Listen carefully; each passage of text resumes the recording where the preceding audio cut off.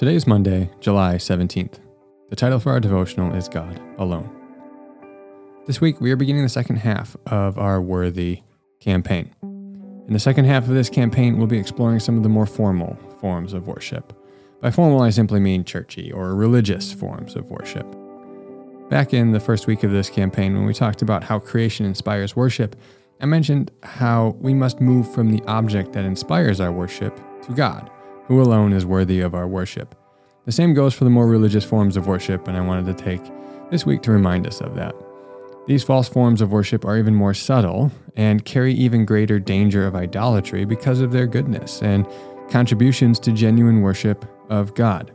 Again, we're talking about these religious forms of worship. In the coming days, therefore, we'll talk about the cheap religious substitutes, even churchy things, for genuine worship. Today, I want to focus simply on God and how He alone is worthy of our worship. In her definition of worship, Evelyn Underhill uses the language of worship being a, quote, total adoring response, end quote, of a person to God. We said at the beginning of this campaign that worship is essentially ascribing worth to something. So again, in this broad sense, we all worship all the time. The question before us all then is, what do we worship supremely? In the words of Evelyn Underhill then, who or what is the object of our total adoring response?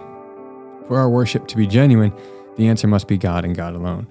Anything else that claims greater devotion, adoration, or praise is an idol. We see all throughout Scripture that God is, quote, a jealous God. Exodus 34:14 says, "Do not worship any other God, for the Lord, whose name is jealous, is a jealous God." Deuteronomy 4:24, "For the Lord your God is a consuming fire, a jealous God." Thinking of God as jealous can seem a little bit strange, but the meaning is quite plain. This word is always used in the context of idolatry and worshiping other false gods. Like a husband or wife should be exclusively jealous for their spouse's affection, so God is jealous for the affections of His people. In covenant relationship with His people, God is jealous for their affection. God alone is worthy of being the supreme object of our affection. He is the only true God, the greatest being in existence, so He is the only one to be ultimately worshipped. This is best for humanity. Worship of any other person or thing will leave us empty and vacuous. It is a cheap substitute for the real thing. The people of Israel constantly fell prey to worshiping other gods, and therefore missed the abundant life available in the worship of Yahweh alone. Moses warns them about the insidiousness of idolatry even as he is reading them the law, and they are accepting the covenant relationship with God in Deuteronomy 4:15-31. The first and second commandments also deal with God's exclusivity with His people. Exodus 23-5a, "You shall have no other gods before me. You shall not make for yourself an image in the form of anything in heaven above or on the earth beneath or in the waters below. You shall not bow down to them or worship them, for I, the Lord your God, am a jealous God." The prophet's regular refrain is for the people of Israel to return to God away from their idolatry. Jeremiah 2:2-3, "Go and proclaim in the hearing of Jerusalem, this is what the Lord says. I remember the devotion of your youth, how as a bride you loved me and followed me through the wilderness, through a land not sown.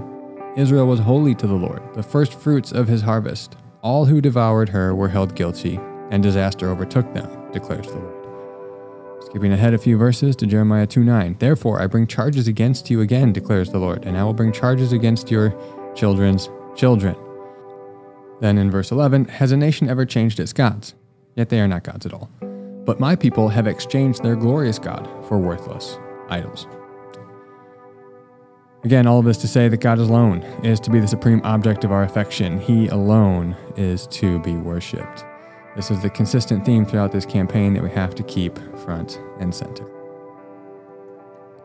For reflection time today, reflect on your heart. Is God the supreme object of your affection? Not what He gives you or what you hope to get from Him, but God Himself. Is He the recipient of your total adoring response?